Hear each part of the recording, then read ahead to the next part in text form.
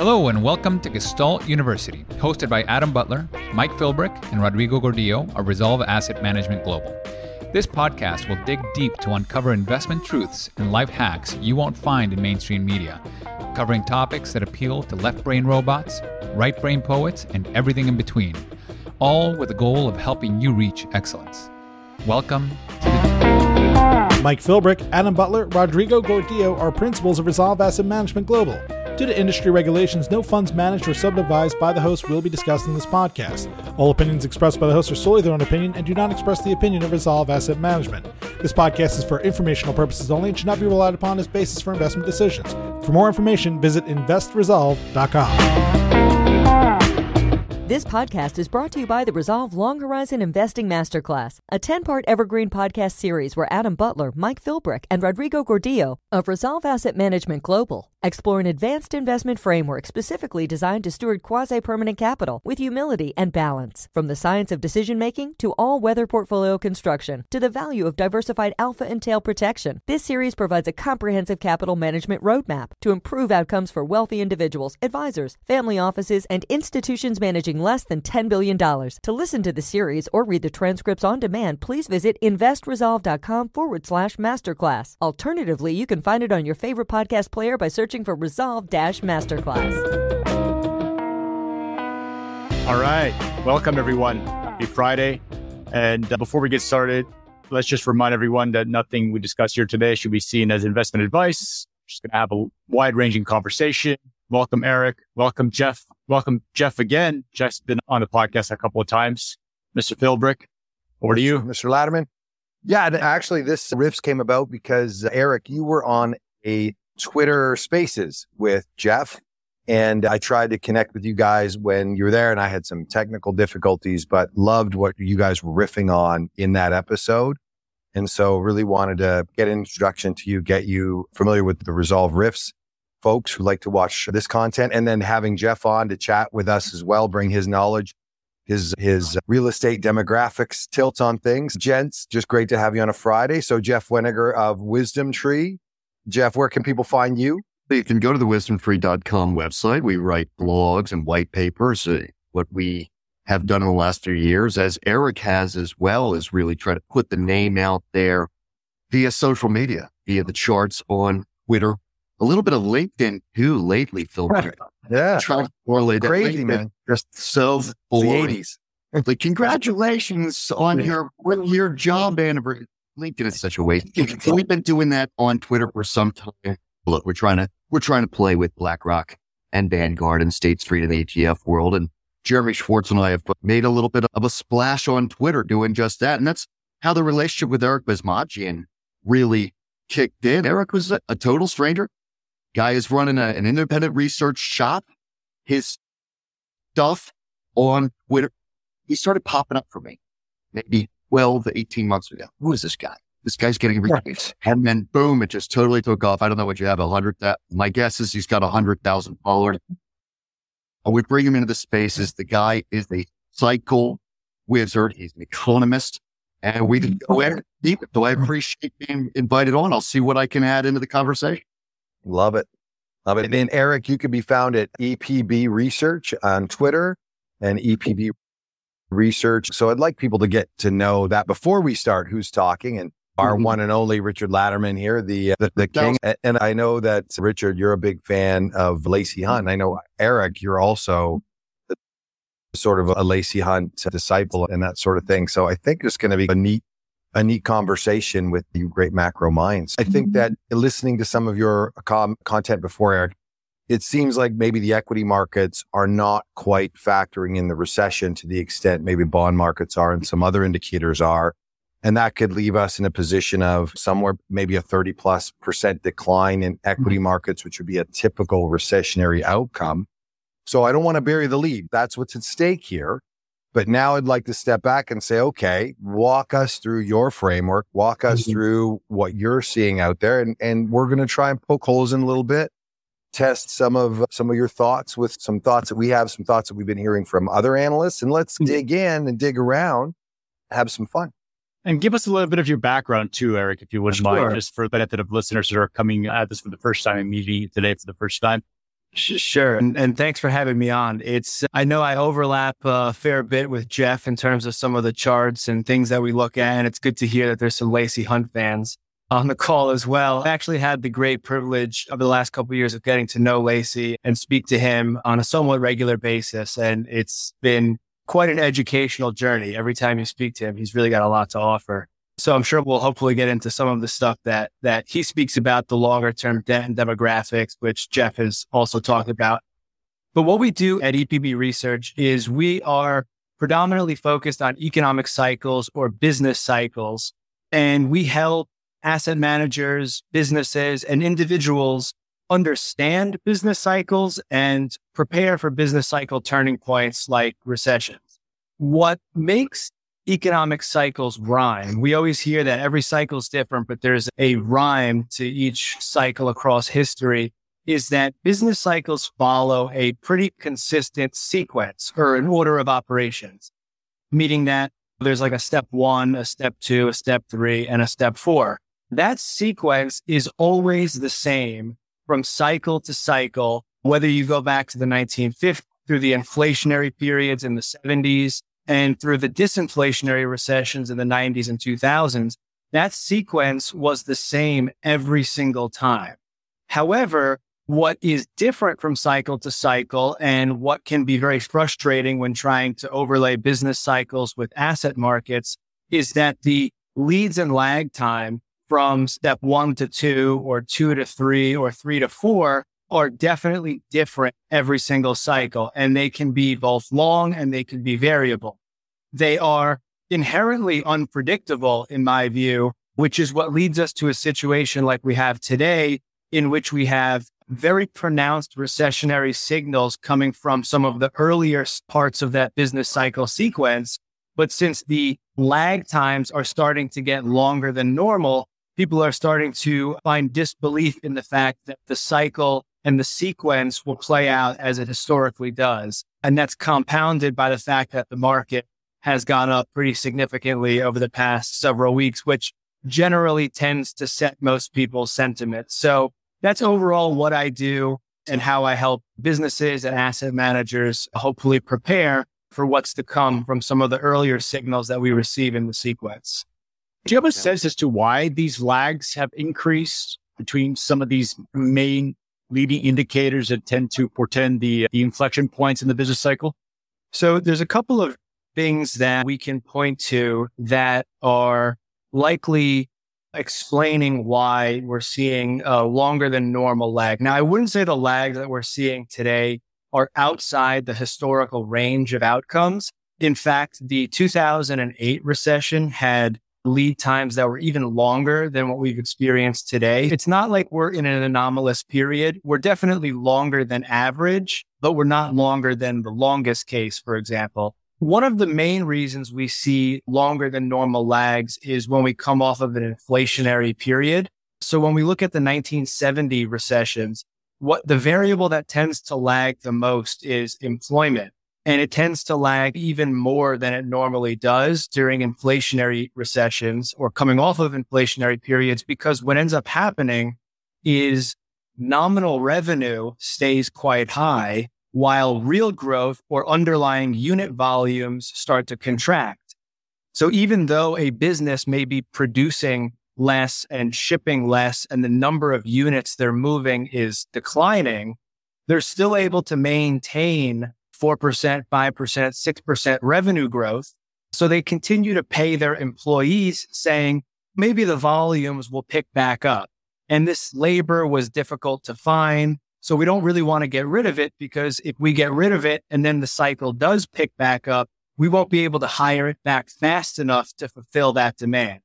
So you see a decline in volumes, but revenue stays high. People are hoping for that rebound in volumes, but if inflationary recessions can be quite nasty, because if the economy does go into a recession, not only does that unit volume stay negative, but the revenue collapses as well because the inflation starts to decline. And then you see a lagged decline in employment, but traditionally a more abrupt decline in employment. The second variable that is causing the lags to be a little bit longer than normal which is, in my view, another reason why the 2008 recession was the longest lags, is because when there is a banking crisis associated with the recession or potential recession, there are a lot of interventionist forces used to extend and pretend various scenarios. They don't do it maliciously. They don't do it to cover things up. They're trying, I think, in my view, to do the best they can to try and chop off some of the sharp, nasty sides of recessions. But we saw this in 2008, where leading indicators started to contract in 2006. The yield curve was inverted.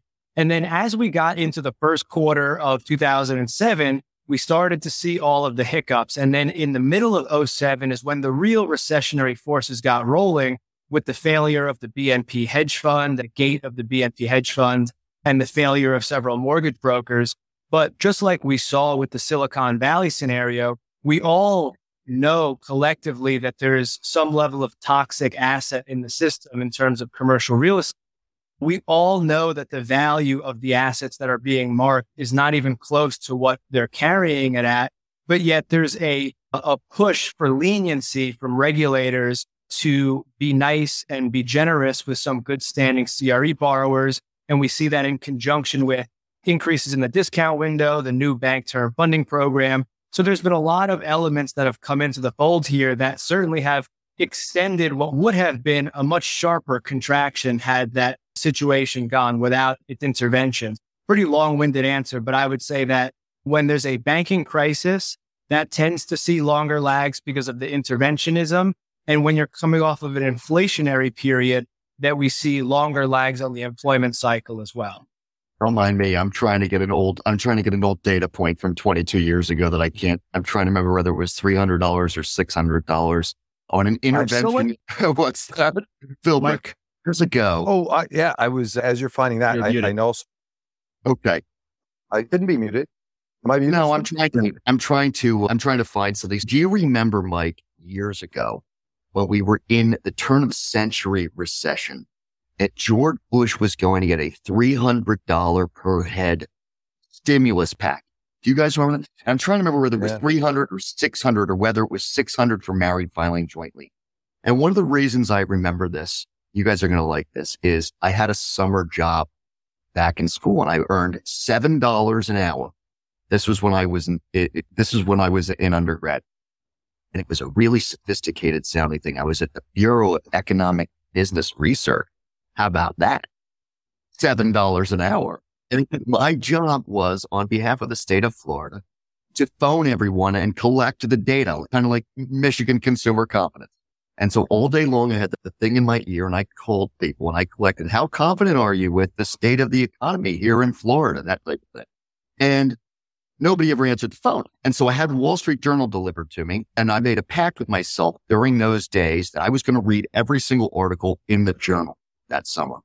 And that was the summer that it was all about the $300 stimulus package that George Bush was going to give. And I remember thinking that was really extraordinary that they're going to give everybody $300 like this. And Eric mentions these interventionist packages with reference to the banking system was the real tenor of his comments.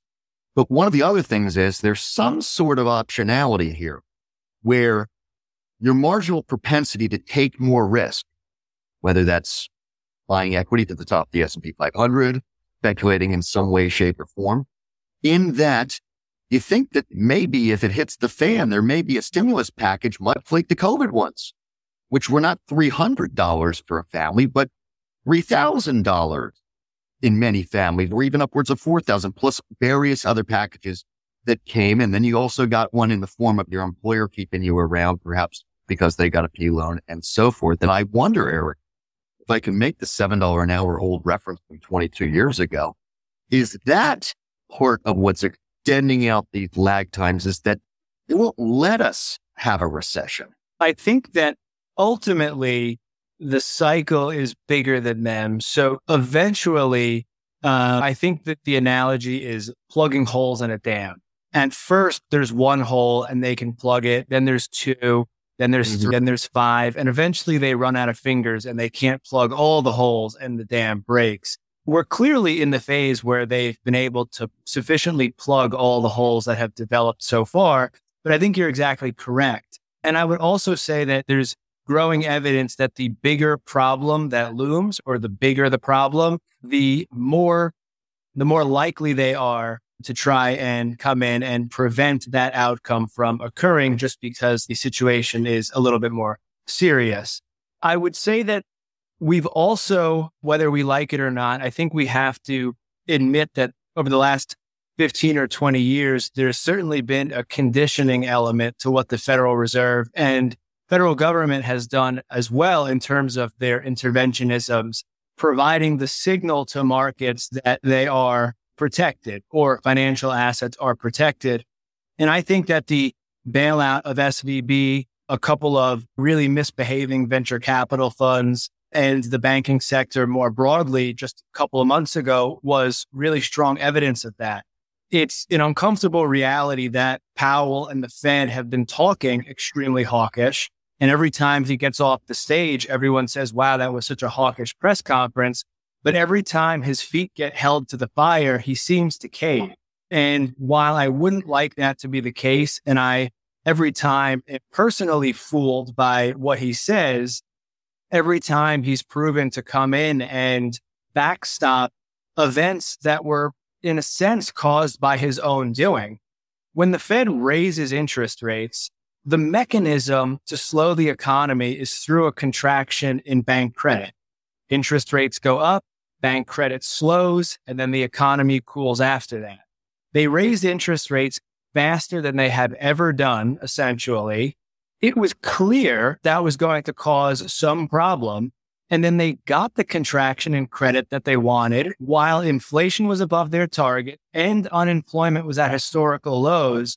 But yet they still conducted what in hindsight can only be described as an extraordinarily generous bailout, both for the banking sector and for some extremely risky venture capital tech funds that were misbehaving, should have received a haircut on their deposits, which may have caused significant trouble to the funds more broadly, but instead got 100 cents on the dollar.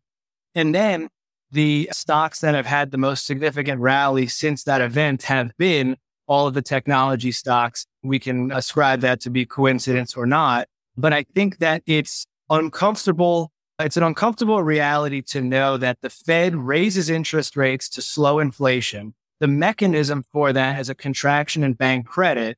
We got the contraction in bank credit, but they said it was actually too sharp of a contraction. We don't want it to be that sharp. We want it to be a little bit more gradual. But if that was the case, why did you raise rates the fastest ever?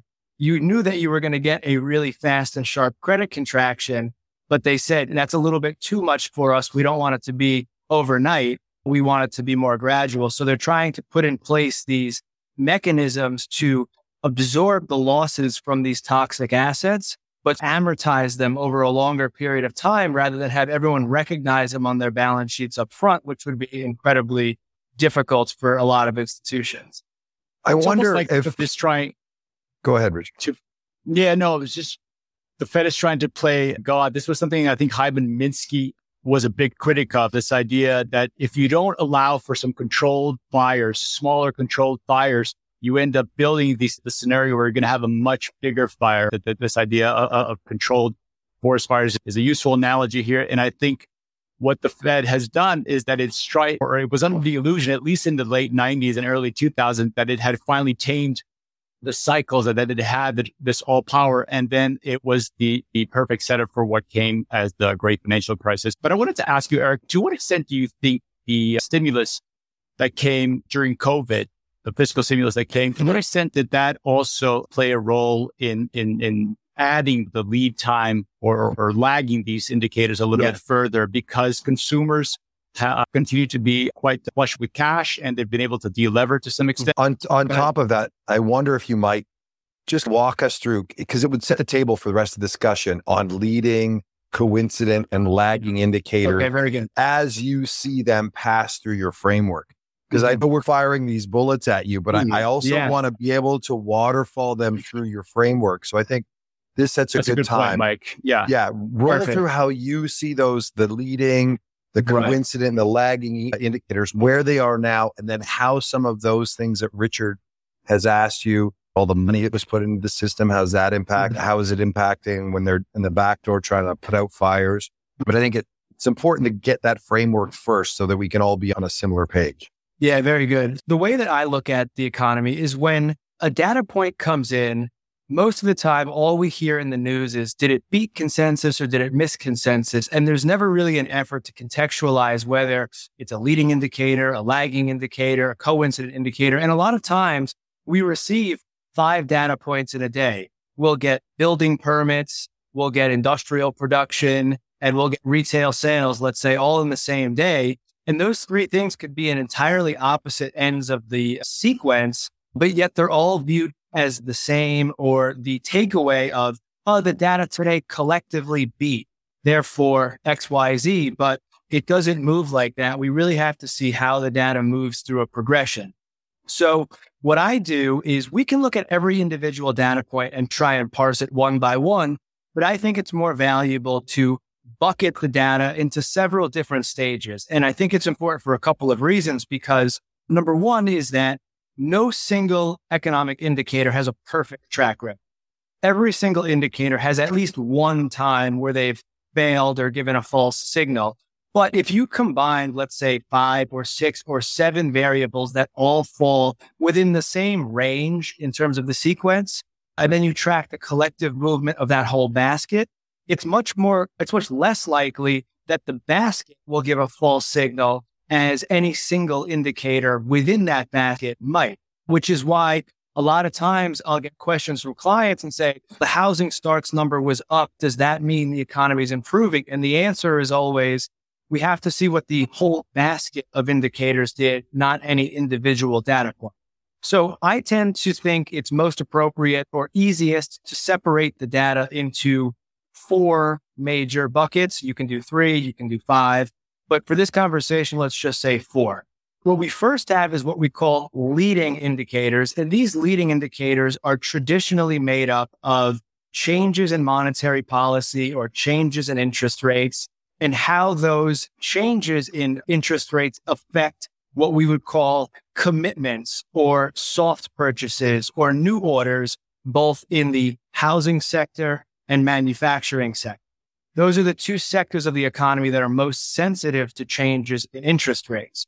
So pretty simultaneously, you'll see, for example, a tightening of monetary policy. You may see a contraction in money supply, an increase in interest rates, and then you may see, as a result of that, a decline in housing building permits and a decline in manufacturing new orders. All of those things would represent leading economic indicators because they don't represent actual activity, but they represent commitments or future predictors of activity, like a permit that would mechanically have to lead a construction, or a new order would mechanically have to lead production, which is why it's always somewhat interesting when people question the validity of leading indicators, when a lot of times it's not just theory or voodoo, it's mechanically leading. I'd love to know a cycle where construction occurs without a building permit first. But it's sort of a mechanical reason as to why it will always lead. However, what we're experiencing now is the delay between a new order and the production could be a long time or a short time. So leading economic indicators are changes in monetary policy, changes in the availability of money and credit, and how those 2 things impact commitments and soft purchases for construction and manufacturing. Then we move into our second bucket, which I deem the cyclical economy. And what we're trying to track there is actual activity. We're trying to track the level of production and the level of employment in the construction sector and the manufacturing sector. So you can think about industrial production, you can think about manufacturing employees, construction employees, or the number of housing units that are under construction at any given time. This is actual production data, actual employment data, and it's the 2 cyclical parts of the economy that will respond first to changes in interest rates. So once we move through the leading, we move to the cyclical. Then we get to what I call the aggregate economy, which is the whole pie. That's the broadest measures of employment, the broadest measures of consumption. It's all of the things that the Federal Reserve talks about, unemployment rate, wages. That's what is the economy as we know it. That's measuring activity today. GDP, GDI, these are the things that fall in that aggregate economy basket. And then we have our lagging indicators, which would be our fourth bucket, which is mainly comprised of the extremely non-cyclical parts of the economy, things that aren't sensitive to changes in interest rates. You could think of healthcare, education, government spending, and you could think of some non-residential construction sectors like building a defense base, building an airport. These are things that can take 5 years from start to finish. So when the economy is booming, let's say in 2006, you may get an order and start construction on an airport that may not be completed until 2010. So the company that's building the airport would have booming revenue in 2008 and 2009, but they wouldn't have any new orders for that business in 2008 and 9. Therefore, they would slow after the fact. So just rounding it all together, we have our leading economy, which is monetary variables, soft commitments for housing and manufacturing, our cyclical economy, which is the actual activity in the housing and manufacturing sector. Then we have our aggregate economy and our lagging economy.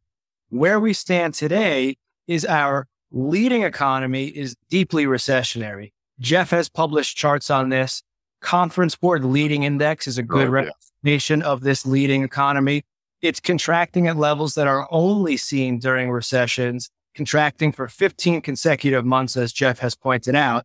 Then we go over to our cyclical economy. And while it's not yet contracting yet, what we've seen is the growth rate in that economy has slowed from about 10% at the beginning of 2022 to 1% today. So we've seen the cooling. And then we also have the aggregate economy trending at about 1% as well, which is why this is such a vulnerable position, because the leading economy is contracting, signaling recession. And then the cyclical and aggregate economy are trending at about 1%, which is a very weak level of growth. There's not a lot of buffer room before those two parts of the economy move into contraction. And the signal from the leading parts of the economy is that the direction of travel is going to remain to the downside, which is why it's vulnerable that the stock market is rallying quite aggressively with that fact. David Glazier is in the comments and he's saying, Eric, use your charts. You got great charts. I don't know if we covered this at the beginning, but you can present. So if you do have a chart or two you want to share, Eric, for those who are watching on YouTube versus those who might be listening, you can do that. Yeah, maybe I got a couple of charts that'll be out in my weekly update for clients tomorrow, but I'll go ahead and share now. If you could tell me. Shares. There we go. You are up. Okay, so what I'm showing... Heard it here first on ReSolve Riffs, just before the newsletter even. So what I'm showing here is the aggregate economy. This is what I would call the aggregate coincident index. And I didn't pick these indicators. These are listed on the NBER website as the 6 monthly indicators that they use to define the business cycle. So we're looking at real income, industrial production, employment, real retail sales.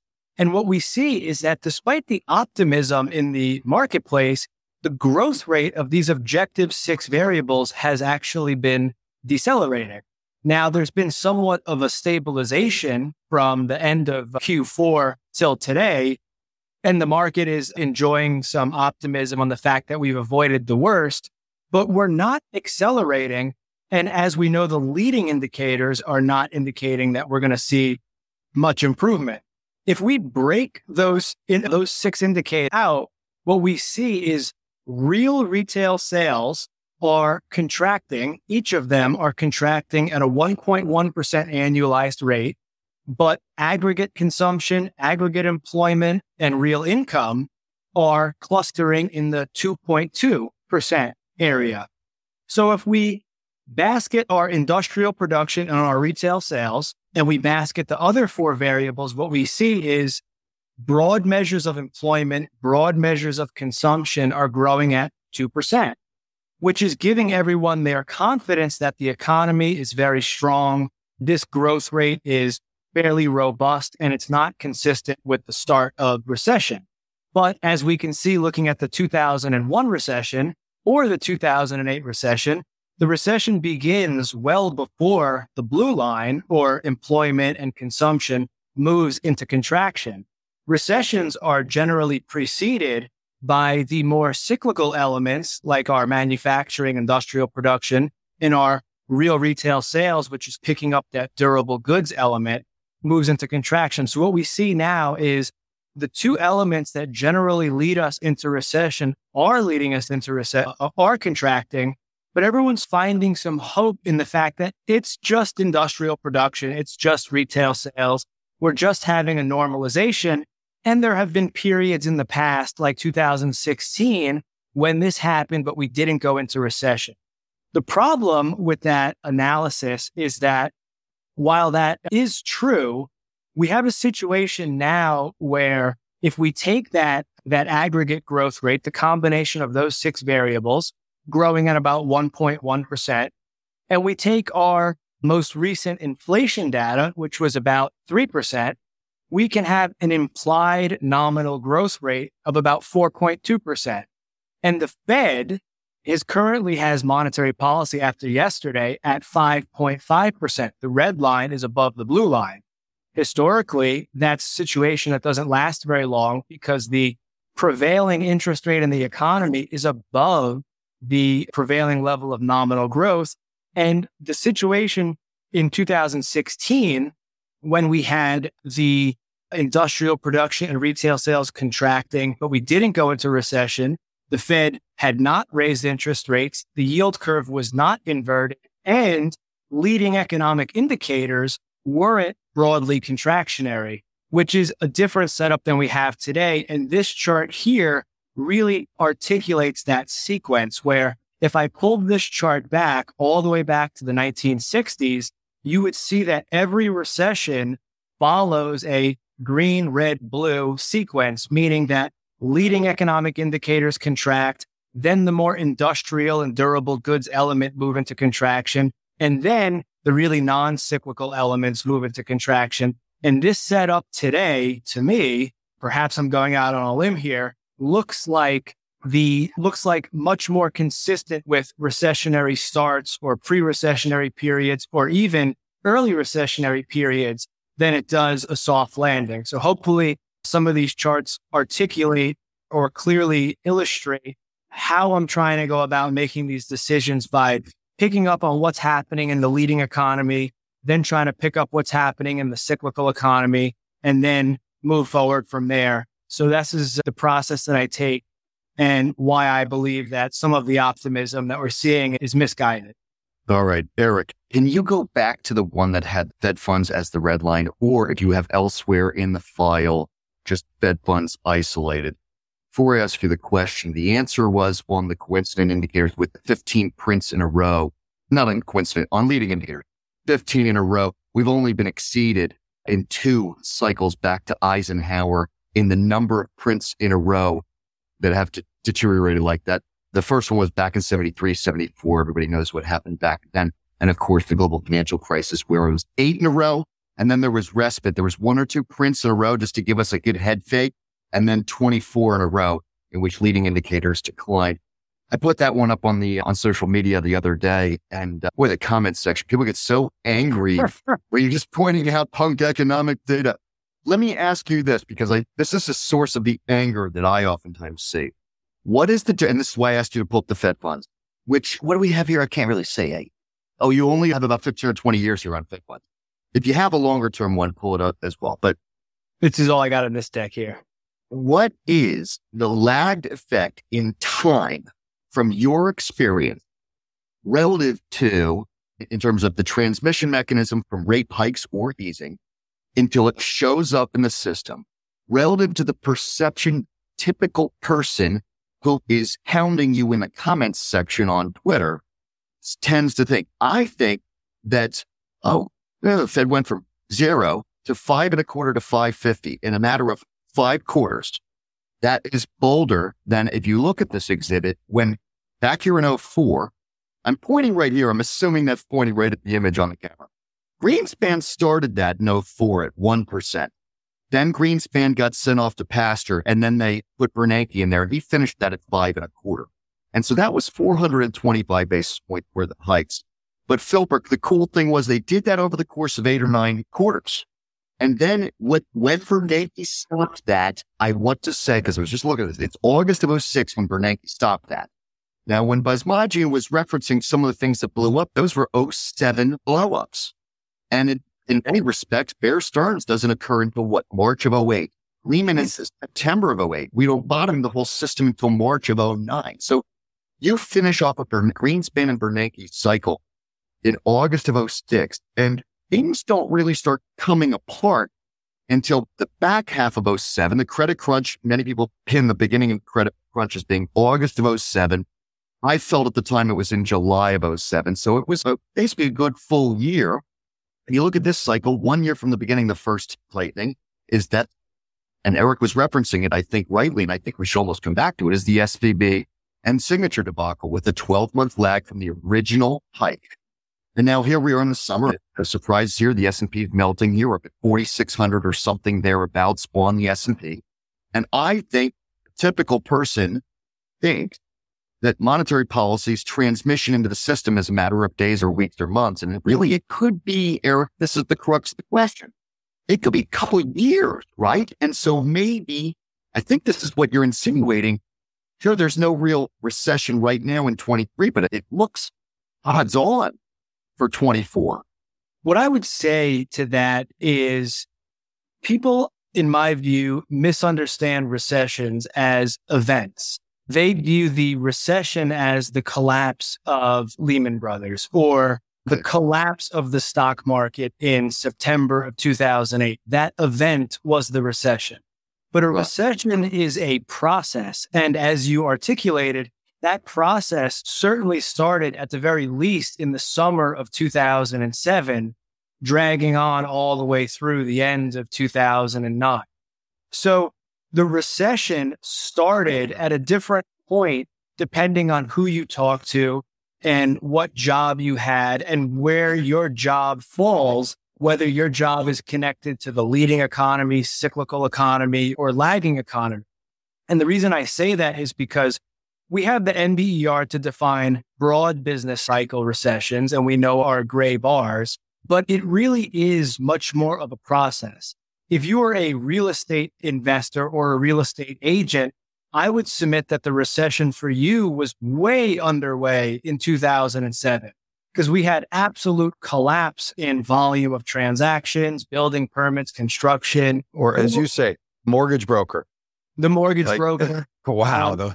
Right. So the recession certainly wasn't 08 for them. And then there's a whole host of other people who are paid on transaction volumes, right? You think about movers, you think about people who service various home constructions. So recessions for them certainly started in 07. But then I referenced some of the non-residential commercial companies that I consult with who build airports, defense bases, some of these more non-cyclical elements. They had their best years of business in 2008, 9, and 10. The recession didn't hit them until 2010, 2011. Most people tend to say the recession is the gray bars, and that's generally when the stock market declines. But I really want to emphasize that it's totally different depending on where you fall in the sequence. Just to reiterate, if you're in the leading economy, you're likely being paid off of transaction volumes and real estate. Those things dry up really quickly. As you move into the cyclical economy, maybe you're a residential construction worker, or maybe you're a manufacturing production worker, or maybe you're a truck driver or a trucking company, a trucking executive. All of these people will experience the recession before the broad population, which is more tethered to the service sector of the economy, more on the lagging side. I would say that if you are being paid off of transaction volumes in real estate, you're probably already in recession. If you're a truck driver or you're a trucking company, as we've seen the continuous string of trucking companies that have gone bankrupt, trucking layoffs that have been occurring. Those parts of the economy clearly already in recession. But if we're waiting for the S&P 500 to collapse as the event that signals the recession, that's not really the right way to look at it, in my view. We all are trying, of course, as asset market participants to try and time that event as best as possible. But it's important to remember these are a process that impacts everybody at a different period of time. We can't say that on March 8th, 2008 is the day everybody went into recession. It's a little bit more complicated than that. So let's bring it to today. We have seen on the manufacturing side, PMIs and ISMs in deep contraction territory now for several months, maybe a couple of quarters now. I'm wondering if, because the manufacturing sector as a percentage of the economy has been dwindling over the past several years, maybe a few decades, does the lead time on the manufacturing signal increase, or does that lag increase because as a percentage of the overall economy, it's become less relevant? So the signal is still there, maybe not quite broken, but the time between the contraction in manufacturing beginning and the overall economy feeling the actual pinch and having that inflection into recessionary territory, would that make sense? Would that lag? Right. Yeah, I understand the point that you're getting at. Unfortunately, the data doesn't support that because despite the fact that manufacturing has become a smaller and smaller part of the economy, to the point where the cyclical economy is only about 12 or 13% of total jobs, I would tell you that there has never been a recession in U.S. history outside of COVID, which we have to exclude for obvious reasons. There has never been a recession in U.S. history, even the modern ones, where job losses in the service sector outweighed job losses in the cyclical economy. So even though the cyclical economy is only 13% of total jobs, the job losses that will come in the coming recession will still be dominated by the cyclical economy as opposed to the service sector economy. To give you some numbers, construction and manufacturing equate to about 22 million jobs at the moment. And in a typical recession, you'll lose somewhere between 10 to 20% of your total cyclical employment. So that's 2 to 4 million job losses that will occur just in the cyclical economy. So if you get into a recessionary period, what you tend to see is heavy job losses in the cyclical economy and just a flatlining, mild contraction, maybe still a mild addition in the services sector or non-cyclical economy, but it drags the whole total down. It's actually entirely plausible. And we've had, in my estimation, 4 recessions where services employment never contracted at all. So the job losses in recessions are still going to be driven by the cyclical economy. Now, your point about PMIs contracting, but we still haven't seen the manufacturing job losses, at least not yet in size. So what's going on there? In my view, with the benefit of being able to look at the cycle in hindsight, what happened was the monetary stimulus that occurred during COVID caused such a radical increase in the consumption of durable goods and therefore the new orders and purchases of durable goods, which have to all be manufactured. We accumulated these huge backlogs of orders that needed to be produced that we either couldn't find supplies for or just couldn't produce fast enough because we had too many orders.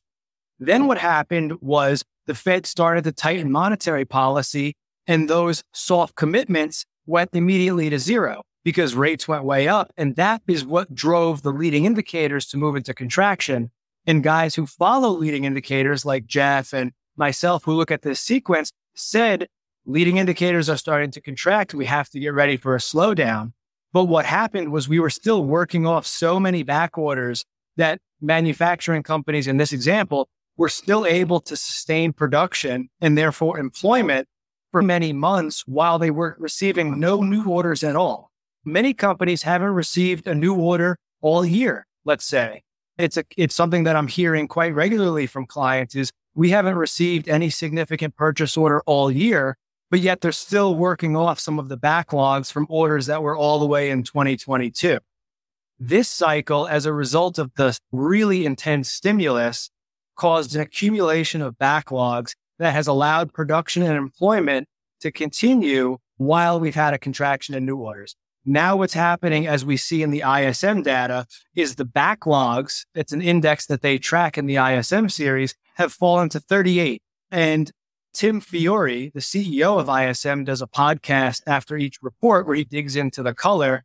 He's the one that's talking to all of these companies. He says, as a result of the 38 reading on the backlogs index and his commentary, that the backlogs are broadly gone. For most, there may be a couple of pockets here or there, but broadly speaking, the backlogs are gone. And the scary thing, in Tim's opinion, is that the new orders obviously have not shown up.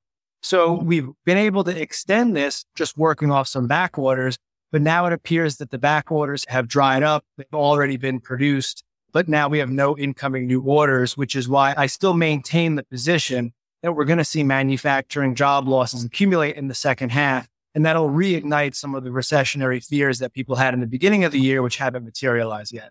On that reference to the truck, I don't know about you guys, but when Yellow laid off, was it 30,000? I was trying to Google the exact number of truckers that were laid off. This is in the last week or two.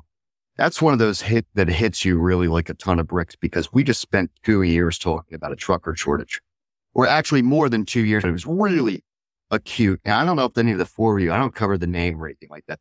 Is that truly a firm specific risk, or is that something that should be getting more media attention? We have a trucking company. All we talked about, the whole thesis was trucker shortage. And now these 30,000 guys got dumped a week or two ago. I don't know if any of the three of you dug into that. It's definitely not isolated.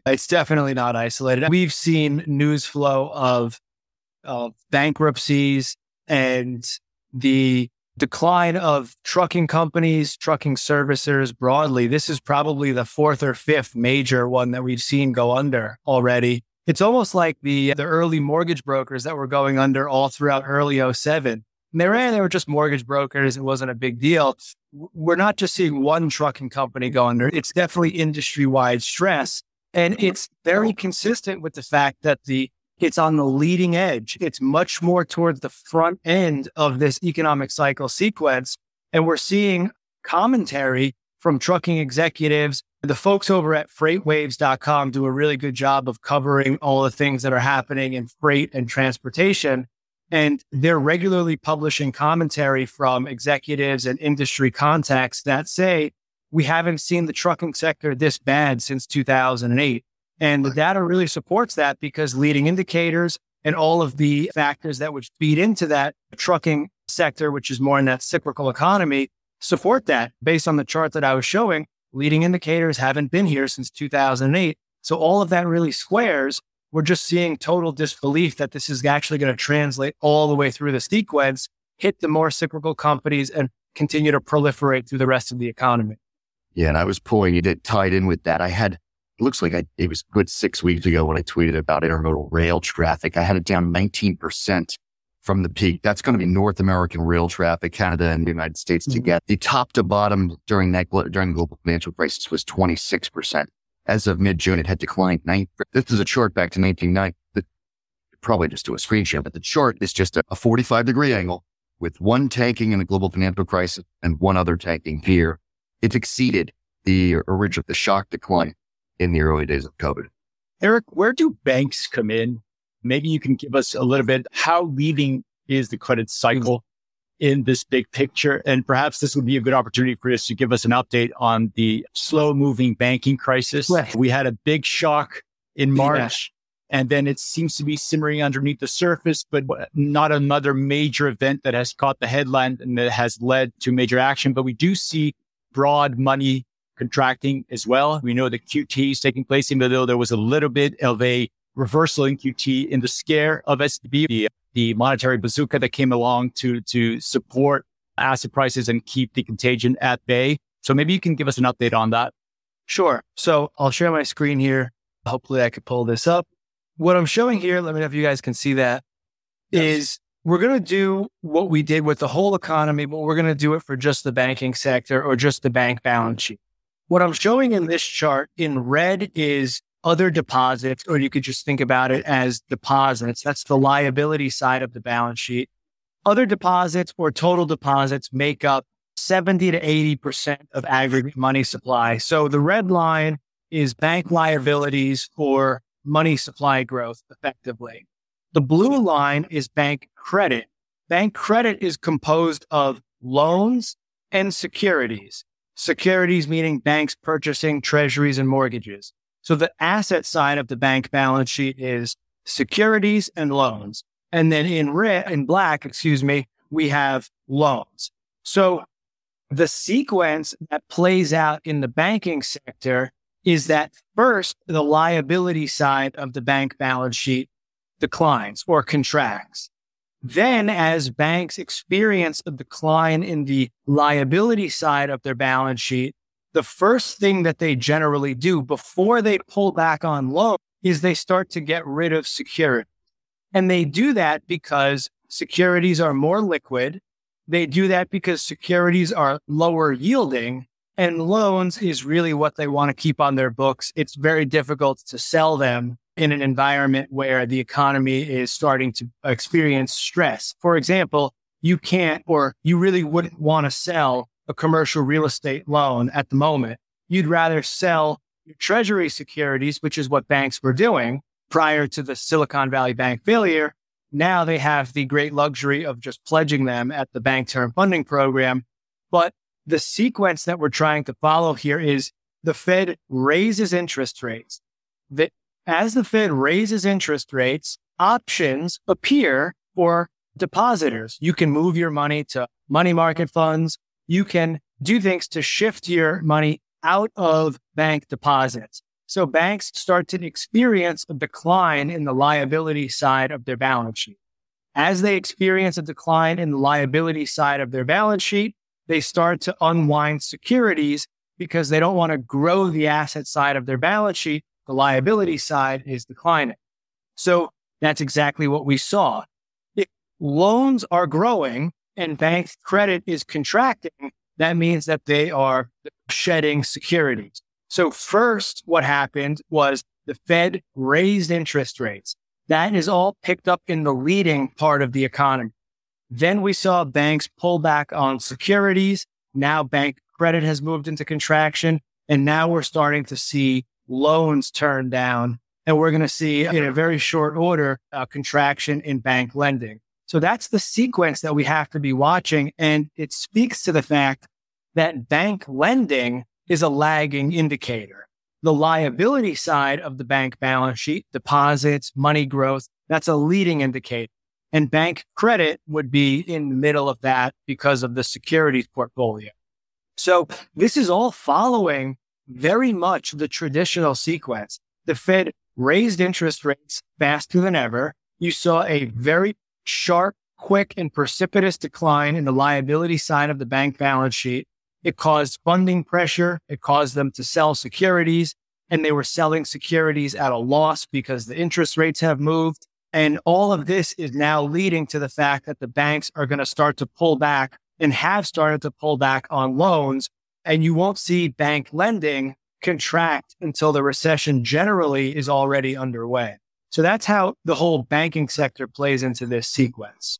And to what extent is the commercial real estate, I guess you could call it a crisis. We haven't seen it manifest in any acute way yet, but there seems to be some gathering momentum in that direction.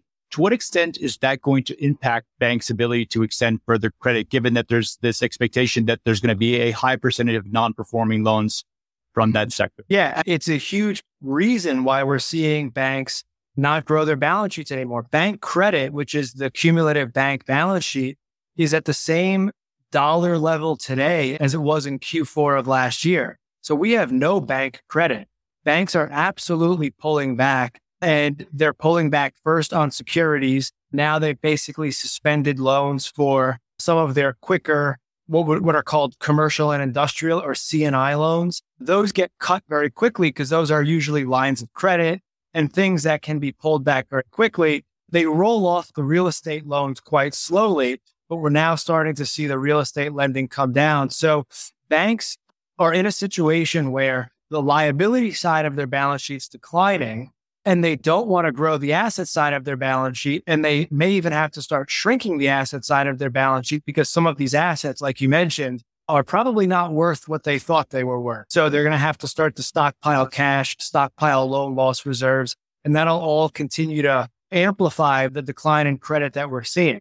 Jeff, I'd love your take on this, but as someone who generally subscribes to a monetarist theory of economics, not entirely, but it's certainly a big variable, at the moment we have contracting money supply, an inverted yield curve, and contracting bank credit. I'd love to know where the growth is going to come from. Yeah, and some of the net interest margin reports that we're seeing from earnings season are not looking, it's not horrendous, but it's not looking bad. What I increasingly come to view, and it's because I think I've been, I don't want to use the W word, been wrong on something, Philbrick. I thought that the pace of the bank walk, which is the process by which you look at your statement and say, wait, you're paying me 0.01%? I can get 5% in a money market. I'm going to walk out of here, which is what Eric was essentially verbalizing there. I thought it was going to be faster. I struggle to conceptualize. And I'm not talking back in March, 1 basis point. I'm talking yesterday when I pulled the data. Go do a Google search. Bank of America is paying you 1 basis point on savings account right now. And so is JP Morgan. And so is everybody else who's a mega bank that's too big to fail. I think I'm underestimating the general public's marginal propensity to actually do something about their household finances and their small business finances. I think there's people running a restaurant with a huge cash balance sitting over there at B of A, and rather than moving some chunk of that over to a money market fund. And so, Eric, one of the situations I've made this sugary beverage Coca-Cola reference or a tobacco reference with this in that liability part of the balance sheet, which is those 1 basis point deposits. If they trickle out at a slow pace and it's measured and it's not a bank run, then it's like the tobacco business where you have 100 smokers and next year you have 98 smokers, but they pay 50 cents more per pack, the 98 who only 2% of them quit on you in any given year, and it's in runoff. So long as my deposit base is in gentle runoff, but those who remain, which appears to be almost everybody, except I hope that the 4 of us all moved our money out, those who remain are only receiving 0.01, but I can pocket 500 by just taking those deposits. I don't even have to do any lending. I don't have to go and find commercial ventures to lend. I can just plunk it into a money market fund and pocket 500 basis points and be done with it. If I do want to lend and keep it on my balance sheet, which I wouldn't because I'd be securitizing it, I can make 700 basis points because a 30-year conforming mortgages the other day was 7.04. So maybe the bank walk is a hairy situation, but not the end of the world. At least I don't have to venture into regionals and try to get an answer for this, at least for the mega banks. What do you attribute that to, Jeff? Do you think this is one of those situations where this is just inertia and people just don't want to venture outside of the comfort of what they know and they don't want to buy a money market fund? They've heard stories from what happened maybe in 2008, or is this one of those things where maybe there's a tipping point and the change happens slowly, and then suddenly we could be arriving at a tipping point where more of these deposits start to seep out? There's such a dork. I've thought about this a lot. There's round number psychological levels. And I've talked in the past about Dow 10,000. That's what gets some people to pay attention to the stock market. It's that like at 1% yields, they didn't move their deposits. At 2% yields, they didn't move their deposits. At 3%, they didn't do it. And some proportion of the public did it at 4%. Some greater proportion did it at 5%. The risk is Jay Powell decides in his hubris to take us all the way to 6%. And then somebody says, now I really need to do this. I think this is a case study in behavioral finance, people acting against their own self-interests, and I think part of it is because we've been exposed for 30 or 40 years to these self-help gurus who tell you need to keep 6 months of your cash as a reserve and so on. And they're sitting there. This is what I think. I don't know this. I think there's 6 months of cash sitting in a bank account at JP Morgan among people who they are being prudent, and they are just leaving 5% on the table. I don't know how they're doing it. I don't know why they're doing it. There's I'll offer a more cynical take, Jeff. What you would expect. Let's say you were the CEO of Jeff LC and you had $1 million on deposit, and the bank said, Jeff, if you keep this money as an uninsured deposit with us, we'll give you a 1% mortgage for your home residence. You might do it, right? Yes. Yeah, there are those types of related. Well, would you feel like you were incurring risk for that behavior? You should, because it's an uninsured deposit. That is the type of behavior that goes on all the time. It's not necessarily nefarious. That's part of banking relationships. However, in exchange for that sweetheart deal, you are taking a risk. You're leaving your money as an uninsured deposit in exchange for a different form of compensation. You could get 5% compensation in a secure money market treasury bill sweep account, or you can get your compensation in the form of a generous kickback on business lending or home personal lending. The problem is that's the environment that we live in. People took that risk and they weren't penalized when that risk went wrong. So why would you move it now if you're still receiving maybe some of those beneficial deals? Do you think Janet Yellen really dropped the ball on the communications after SVB? It was like, oh, you are money good over $250,000. Oh, no, now you're not money good. And it was a bit of... in my personal opinion, it was really bad. It was a huge mistake and they panicked. I don't think they realized what they did by that precedent of putting a pseudo guarantee on all uninsured deposits, because once you did it once, when First Republic failed, how are you not going to back their deposits, but you back the first people's deposits? So now you put yourself in a position where you have to back everybody's deposits when the FDIC is in no position to actually do that. And you create a huge moral hazard, people who should have been punished for taking risky behavior, who now aren't.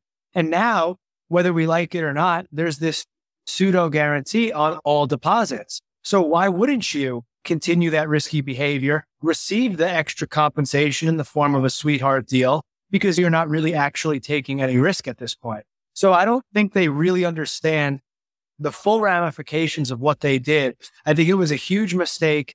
And it was a panic in the moment, but that's also why I think we're seeing the reaction in the market, because since that event, I got a chart that I'll show while I'm talking here. Since that event, that day is what really kickstarted the rally. And in my view, a lot of it is because whether they like it or not, they put out this implicit guarantee that we are still backstopping credit, even in an environment where inflation is high, unemployment is low. It revealed that they panicked. And I think that the market is really capitalizing on their fear. We're coming up on an hour and 7 minutes. I know we have limited time. I do want to get your take on the bigger picture here, Eric. Given this highly anticipated recession that has yet to arrive, everybody keeps saying now it's Q1 next year or maybe even Q2. What is your expectation given the myriad signals that you're looking at from the leading all the way through to the lagging stuff? Maybe there's been some inflection in the lagging as well, with the recent labor market being revised downwards for the last couple of months. Yeah. Where are you seeing the possibility of a soft landing versus a hard landing, the extent to which you can actually measure this at this point? And what does this do for inflation in your mind? Yeah, the good news is that there's no one left that's actually calling for a recession. So we're back to an out of consensus position, which is a comfortable place to be. The Federal Reserve even yesterday got rid of their recession forecast. So it's good to be back as a lone wolf. I would say that as far as where we are, we cannot rule out, based on the way that all of these indicators are moving, and I know I'll probably sound crazy for saying this, but we cannot rule out that a recession is actually underway as we're speaking. It's entirely possible for recessions to begin before job losses. However, for that statement to be true, we will need to see job losses rather quickly.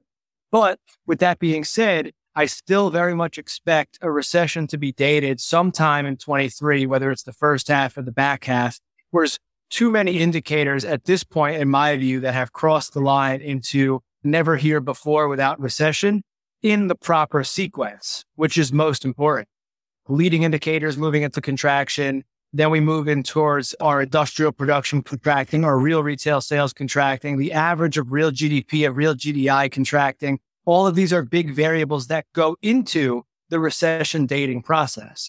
So it's not impossible that the recession is already underway. If it's not already underway, I still believe that it's quite approximately in front of us, given the progression of all those indicators. One thing we know about recessions, which is historically true across time, is that recessions kill inflation. So we've seen a huge decline in inflation so far, but inflation is a lagging indicator, meaning that the majority of the decline in inflation will occur after the economy goes into recession. The bulk of the decline in inflation occurred in 2009 and 2010. Inflation didn't bottom until 2012.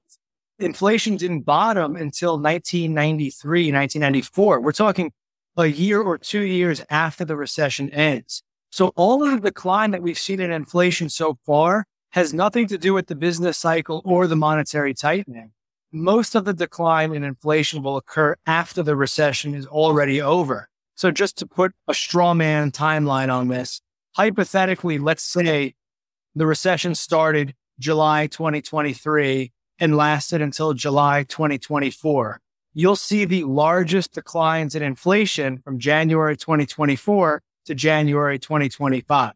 So the fact that inflation has declined this much already before we've experienced the recessionary conditions is actually alarming for someone who follows business cycle sequence, because what that actually does is it tells us that we're likely to experience deflation. The big D. And actually moves through. Yeah. Interesting. And it would be good to get your take on this too, Jeff, but I'll pull this to both of you guys. To what extent do you think that the increasing deficit spending that the U.S. government is expected to, the CBO, the numbers from the CBO that have recently come out, we haven't seen anything like this outside of war times or the pandemic, but this increase in deficit spending is only expected to continue to grow and grow quite a bit. To what extent could this, in addition to some of the other structural changes that we see more globally, throw a curveball to your prediction on the inflation side of things? Could we have an economic slowdown where the inflation remains a little stickier than your predictions might suggest? Mayor Eric, let me start by piggybacking on some of those concepts that he had been talking about. Remember that 1991 recession was over in 91. If you give a little hat tip to Ross Perot beating the first Bush back there, Clinton was essentially elected because the public believed that in 92, we were still in a recession. That's one of the things about these recessions is what Eric, you were saying earlier about where you are in the timing. It's sometimes you're out of the recession too on the other side. You still think you're in a recession and I say that because sentiment. When we talk about bottoming out inflation in 11, 12, 13, that's because did the global financial crisis end in March of 2009 when the stock market bottomed and we started making money again in stocks? Or did the global financial crisis keep going? Because if you ask a Greek or an Italian, that thing did not end the first quarter of 2009. And so that was really a saga that went on for 4 or 5 years. It dragged these things out. Now, the interesting thing about this is that cyclically, we are at the point where D in front of inflation makes a lot of sense, mostly because the rent dynamics and the home ownership dynamics are now either in the red or on the precipice of being in the red. We've got a total freeze in U.S. housing. And I know we've got 2 minutes left, so we won't have time to really get into that. But that's going to start filtering in on the inflation numbers more and more, pushing those numbers down. The problem, Richard, is that it's coming right at the moment where a lot of the things that we've been warning about for all these decades, namely Medicare and Social Security, are perpetually engulfing more and more of the budget. And now suddenly, I think the number now is on an annualized basis, $1 trillion in interest servicing for Uncle Sam. That is now an issue once again, because remember, call it something like 36 months ago, we were at 0.60 on a 10-year T-note. Now you're at any given session floating with around 4 on that security. As that stuff rolls off and is get refinanced in the mid 3s and into the 4s. Guys, Eric, do you want to add anything to that? I would say that if we look at total credit in the economy, there's about $90 trillion worth of total debt, both public and private sector. 30 trillion of that is government sector. So of all the credit that's produced in the economy, 1/3 comes from the government, 2/3 comes from the private sector. What really determines some of this aggregate inflationary pressure is not just the government sector, but does the government sector expand credit sufficiently to offset the private economy? So in 2009, for example, the government ran huge deficits because we were in recession. They were providing stimulus. They did bank bailout. But in 2009, 10, and 11, we had flirting with deflation and very low inflation because even though the government was running huge deficits, the private sector was deleveraging more significantly than the government was leveraging. So today we have a situation where the government's running a deficit. They're always going to run a deficit. But we also know that we have a contraction in bank credit and the private economy is starting to contract. So I don't think that we can just look at, hey, the deficit's 8%. We're never going to go into a recession. We have to remember that the government sector is 1/3 of total credit. The private sector is 2/3 of total credit. So if the private sector is contracting, which we know that it is right now, that can certainly offset any expansion that we had in the fiscal side. COVID was an extreme example where government credit grew 25% in 1 year, which dwarfed the contraction that we saw on the private side. So aggregate credit grew quite substantially. Even though the government sector is running a big deficit right now, we are getting the signs of a private contraction. In my view, since it's double the size, it's going to outweigh what's done on the government sector unless we see something akin to the COVID stimulus again, which I don't think is in anyone's forecast, at least at the moment. All right. Love it.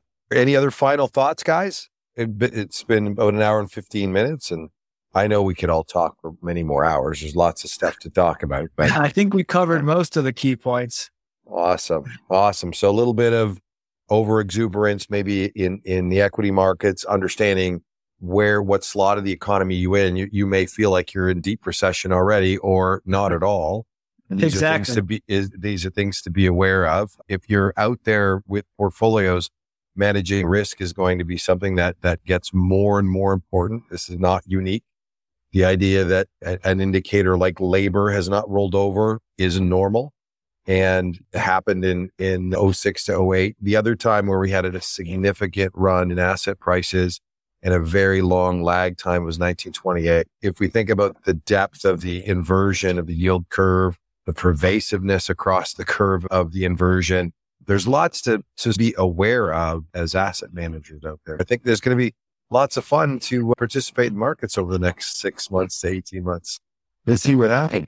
Yeah, and with that, I think we're going to put a pin on this conversation. Yeah. Eric, Jeff, thank you very much for joining us today, guys. If you just like one more time where people can find you guys, just make sure.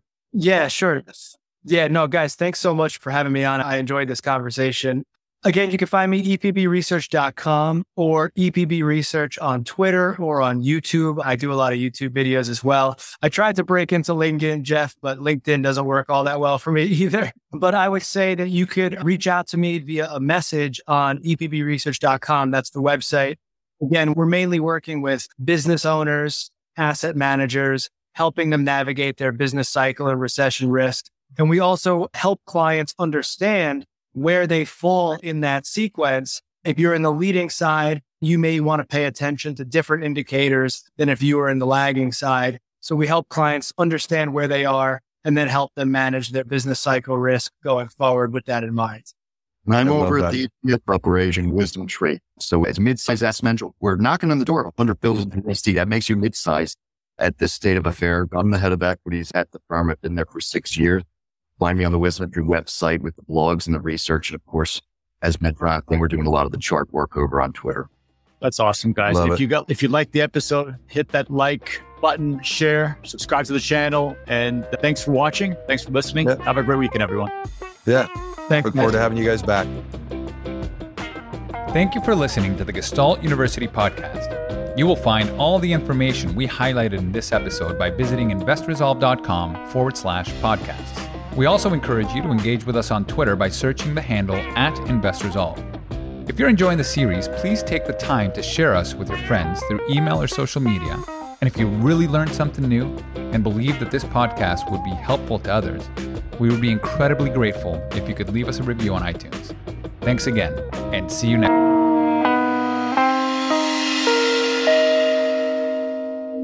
This podcast is brought to you by the ReSolve Long Horizon Investing Masterclass, a 10-part evergreen podcast series where Adam Butler, Mike Philbrick, and Rodrigo Gordillo of ReSolve Asset Management Global explore an advanced investment framework specifically designed to steward quasi-permanent capital with humility and balance. From the science of decision-making to all-weather portfolio construction to the value of diversified alpha and tail protection, this series provides a comprehensive capital management roadmap to improve outcomes for wealthy individuals, advisors, family offices, and institutions managing less than $10 billion. To listen to the series or read the transcripts on demand, please visit investresolve.com/masterclass. Alternatively, you can find it on your favorite podcast player by searching for ReSolve-Masterclass.